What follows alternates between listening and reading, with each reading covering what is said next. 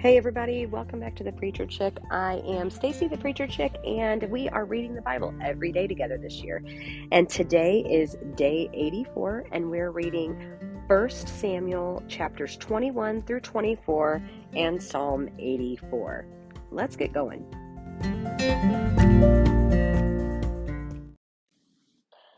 David went to the priest Ahimelech at Nob. Ahimelech was afraid to meet David, so he said to him, "Why are you alone and no one is with you?" David answered the priest Ahimelech, "The king gave me a mission, but he told me, 'Don't let anyone know anything about the mission I'm sending you on or what I have ordered you to do.' I have stationed my young men at a certain place. Now what do you have on hand?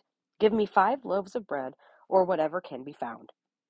The priest told him, "There is no ordinary bread on hand. However, there is consecrated bread, but the young men may eat it only if they've kept themselves from women." David answered him, "I swear that women are being kept from us, as always when I go out to battle. The young men's bodies are consecrated even on an ordinary mission, so of course their bodies are consecrated today." So the priest gave him the consecrated bread, for there was no bread there except the bread of the presence that had been removed from the presence of the Lord. When the bread was removed, it had been replaced with warm bread. One of Saul's servants detained before the Lord was there that day. His name was Doeg the Edomite, chief of Saul's shepherds. David said to Ahimelech, "Do you have a spear or sword on hand?" "I didn't even bring my sword or my weapons since the king's mission was urgent." The priest replied, "The sword of Goliath the Philistine, whom you killed in the valley of Elah, is here, wrapped in a cloth behind the ephod.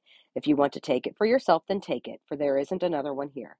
"There's none like it," David said. "Give it to me." David fled that day from Saul's presence and went to King Achish of Gath. But Achish's servants said to him, "Isn't this David, the king of the land? Don't they don't they sing about him during their dances? Saul has killed his thousands, but David his tens of thousands."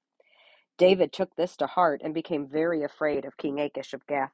So he pretended to be insane in their presence. He acted like a madman around them, scribbling on the doors of the city gate and letting saliva run down his beard. "Look, you can see the man is crazy," Achish said to his servants. "Why did you bring him to me? Do I have such a shortage of crazy people that you brought this one to act crazy around me? Is this one going to come into my house?" So David left Gath and took refuge in the cave of Adullam.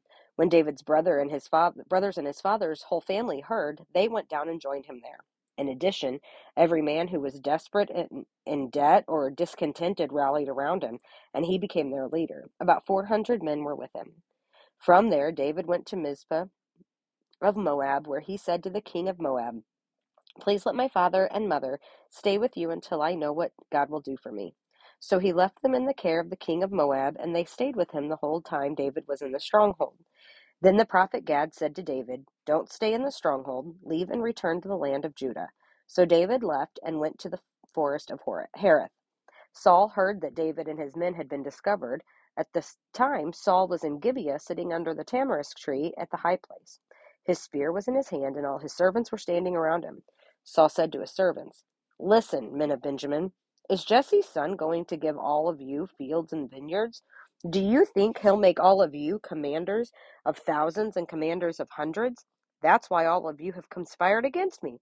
Nobody tells me when my own son makes a covenant with Jesse's son.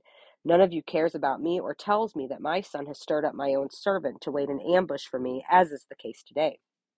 Then Doeg the Edomite, who was in charge of Saul's servants, answered, "I saw Jesse's son come to Ahimelech, son of Ahitub, at Nob. Ahimelech inquired of the Lord for him and gave him provisions. He also gave him the sword of Goliath the Philistine." The king sent messengers to summon the priest Ahimelech, son of Ahitub, and his father's whole family, who were priests in Nob. All of them came to the king. Then Saul said, "Listen, son of Ahitub. I'm at your service, my lord," he said. "Why did you and Jesse's son conspire against me? You gave him bread and a sword and inquired of God for him, so he could rise up against me and wait in ambush, as is the case today." Ahimelech replied to the king, "Who among all your servants is as faithful as David? He is the king's son-in-law, captain of your bodyguard, and honored in your house. Was today the first time I inquired of God for him? Of course not. Please don't let the king make an accusation against your servant or any of my father's family, for your servant didn't have any idea about all this." But the king said, "You will die, Ahimelech, you and your father's whole family." Then the king ordered the guards standing by him, "Turn and kill the priests of the Lord, because they sided with David. For they knew he was fleeing, but they didn't tell me." But the king's servants would not lift a hand to execute the priests of the Lord. So the king said to Doeg, "Go and execute the priests." So Doeg the Edomite went and executed the priests himself. On that day he killed 85 men who wore linen ephods. He also struck down Nob at the city of the priests with a sword, both men and women, infants and nursing babies, oxen, donkeys, and sheep. However, one of the sons of Ahimelech, son of Ahitub, escaped. His name was Abiathar, and he fled to David. Abiathar told David that Saul killed the priest of the Lord. Then David said to Abiathar, "I knew that Doeg the Edomite was there that day, and that he was sure to report to Saul. I myself am responsible for the lives of everyone in your father's family. Stay with me. Don't be afraid, for the one who wants to take my life wants to take your life. You will be safe with me." It was reported to David, "Look, the Philistines are fighting against Keilah and raiding the threshing floors." So David inquired of the Lord, "Should I launch an attack against these Philistines?" The Lord answered David, "Launch an attack against the Philistines and rescue Keilah." But David's men said to him, "Look, we're afraid here in Judah. How much more if we go to Keilah against the Philistine forest?" Once again David inquired of the Lord, and the Lord answered him, "Go at once to Keilah, for I will hand the Philistines over to you." Then David and his men went to Keilah, fought against the Philistines, drove their livestock away, and inflicted heavy losses on them. So David rescued the inhabitants of Keilah. Abiathar, son of Ahimelech, fled to David at Keilah, and he brought an ephod with him. When it was reported to Saul that David had gone to Keilah, he said, "God has handed him over to me, for he has trapped himself by entering a town with barred gates." Then Saul summoned all the troops to go to war in Keilah and besiege David and his men. When David learned that Saul was plotting evil against him, he said to the priest Abiathar, "Bring the ephod." Then David said, "Lord God of Israel, your servant has reliable information that Saul intends to come to Keilah and destroy the town because of me. Will the citizens of Keilah hand me over to him? Will Saul come down as your servant has heard? Lord God of Israel, please tell your servant." The Lord answered, "He will come down." Then David asked, "Will the citizens of Keilah hand me and my men over to Saul?" "They will," the Lord responded. So David and his men, numbering about 600, left Keilah at once and moved from place to place. When it was reported to Saul that David had escaped from Keilah, he called off the expedition. David then stayed in the wilderness strongholds and in the hill country of the wilderness of Ziph. Saul searched for him every day, but God did not hand David over to him. David was in the wilderness of Ziph and Horesh when he saw that Saul had come out to take his life. Then Saul's son, Jonathan, came to David in Horesh and encouraged him in his faith in God, saying, "Don't be afraid, for my father Saul will never lay a hand on you. You yourself will be king over Israel, and I'll be your second in command. Even my father Saul knows it's true." Then the two of them made a covenant in the Lord's presence afterward. David remained in Horesh while Jonathan went home. Some Ziphites came to Saul at Gibeah and said, David is hiding us. David is hiding among us in the strongholds in Horesh on the hill of Hakilah, south of Jeshimon. Now, whenever the king wants to come down, let him come down. Our part will be to hand him over to the king. "May you be blessed by the Lord," replied Saul, "for you have shown concern for me. Go and check again, investigate where he goes, and who has seen him there. They tell me he is extremely cunning. Investigate all the places where he hides. Then come back to me with accurate information, and I'll go with you. If it turns out he really is in the region, I'll search for him among all the clans of Judah." So they went to Ziph ahead of Saul. Now David and his men were in the wilderness near Maon in the Arabah south of Jeshimon. And Saul and his men went to look for him. When David was told about it, he went down to the rock and stayed in the wilderness of Maon. Saul heard of this and pursued David there. Saul went along one side of the mountain, and David and his men along the other side. Even though David was hurrying to get away from Saul, Saul and his men were closing in on David and his men to capture them. Then a messenger came to Saul. Come quickly, because the Philistines have raided the land. So Saul broke off his pursuit of David and went to engage the Philistines. Therefore that place was named the Rock of Separation. From there David went up and stayed in the strongholds of En-gedi. When Saul returned from pursuing the Philistines, he was told, David is in the wilderness near En-gedi. So Saul took 3,000 of Israel's fit young men and went to look for David and his men in front of the rocks of the wild goats. When Saul came to the sheep pens along the road, a cave was there, and he went in to relieve himself. David and his men were staying in the recesses of the cave, so they said to him, Look, this is the day the Lord told you about. I will hand your enemy over to you so you can do with him whatever you desire. Then David got up and secretly cut off the corner of Saul's robe. Afterward, David's conscience bothered him because he had cut off the corner of Saul's robe. He said to his men, I swear before the Lord, I would never do such a thing to my Lord, the Lord's anointed. I will never lift my hand against him, since he is the Lord's anointed. With these words, David persuaded his men, and he did not let them rise up against Saul. Then Saul left the cave and went on his way. After that, David got up, went out of the cave, and called to Saul, My lord the king. When Saul looked behind him, David knelt low with his face to the ground and paid homage. David said to Saul, Why do you listen to the words of people who say, Look, David intends to harm you? You can see with your own eyes that the Lord handed you over to me today in the cave. Someone advised me to kill you, but I took pity on you and said, I won't lift my hand against my Lord, since he is the Lord's anointed. Look, my father, look at the corner of your robe in my hand, for I cut it off, but I didn't kill you. Recognize that I've committed no crime or rebellion. I haven't sinned against you, even though you are hunting me down to take my life. May the Lord judge between me and you, and may the Lord take vengeance on you for me, but my hand will never be against you.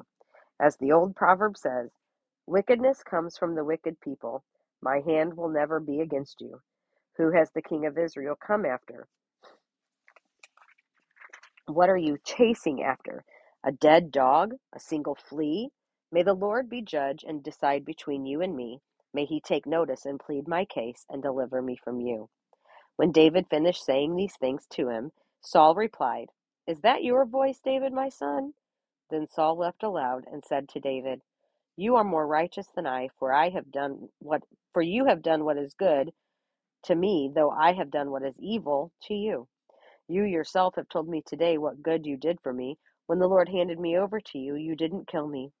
When a man finds his enemy, does he let him go unharmed?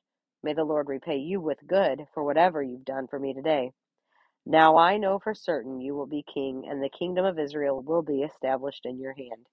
Therefore swear to me by the Lord that you will not cut off my descendants or wipe out my name from my father's family. So David swore to Saul. Then Saul went back home, and David and his men up to the stronghold. Psalm 84. How lovely is your dwelling place, Lord of armies! I long and yearn for the courts of the Lord. My heart and flesh cry out for the living God. Even a sparrow finds a home, and a swallow a nest for herself, where she places her young, near your altars, Lord of armies, my King and my God. How happy are those who reside in your house, who praise you continually. Happy are the people whose strength is in you, whose hearts are set on pilgrimage as they pass through the valley of Baca.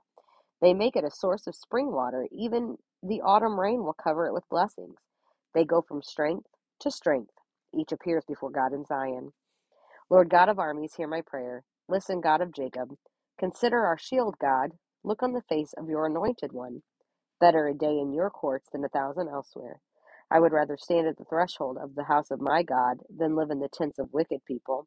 For the Lord God is a sun and shield. The Lord grants favor and honor.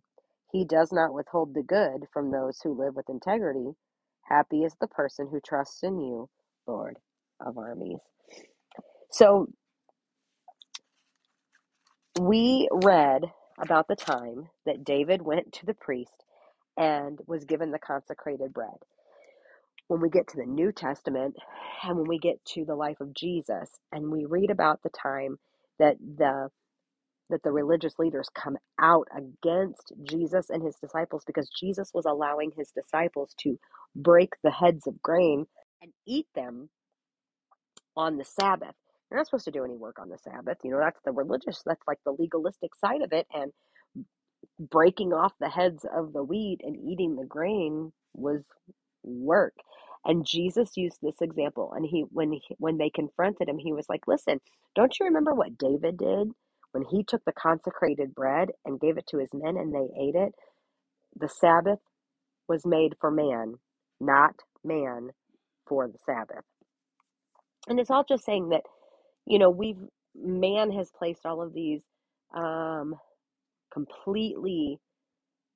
Yes, God has given rules and order and things like that, but man has created so much more beyond that. And what the Lord cares about is the heart, And so I just think it's neat when you see these moments, these foreshadowing, these moments that you read about in the New Testament, and then if you go back to the Old Testament, you find them and you read about them. I just think it's really cool, and it all comes together to do exactly what our reading plan says.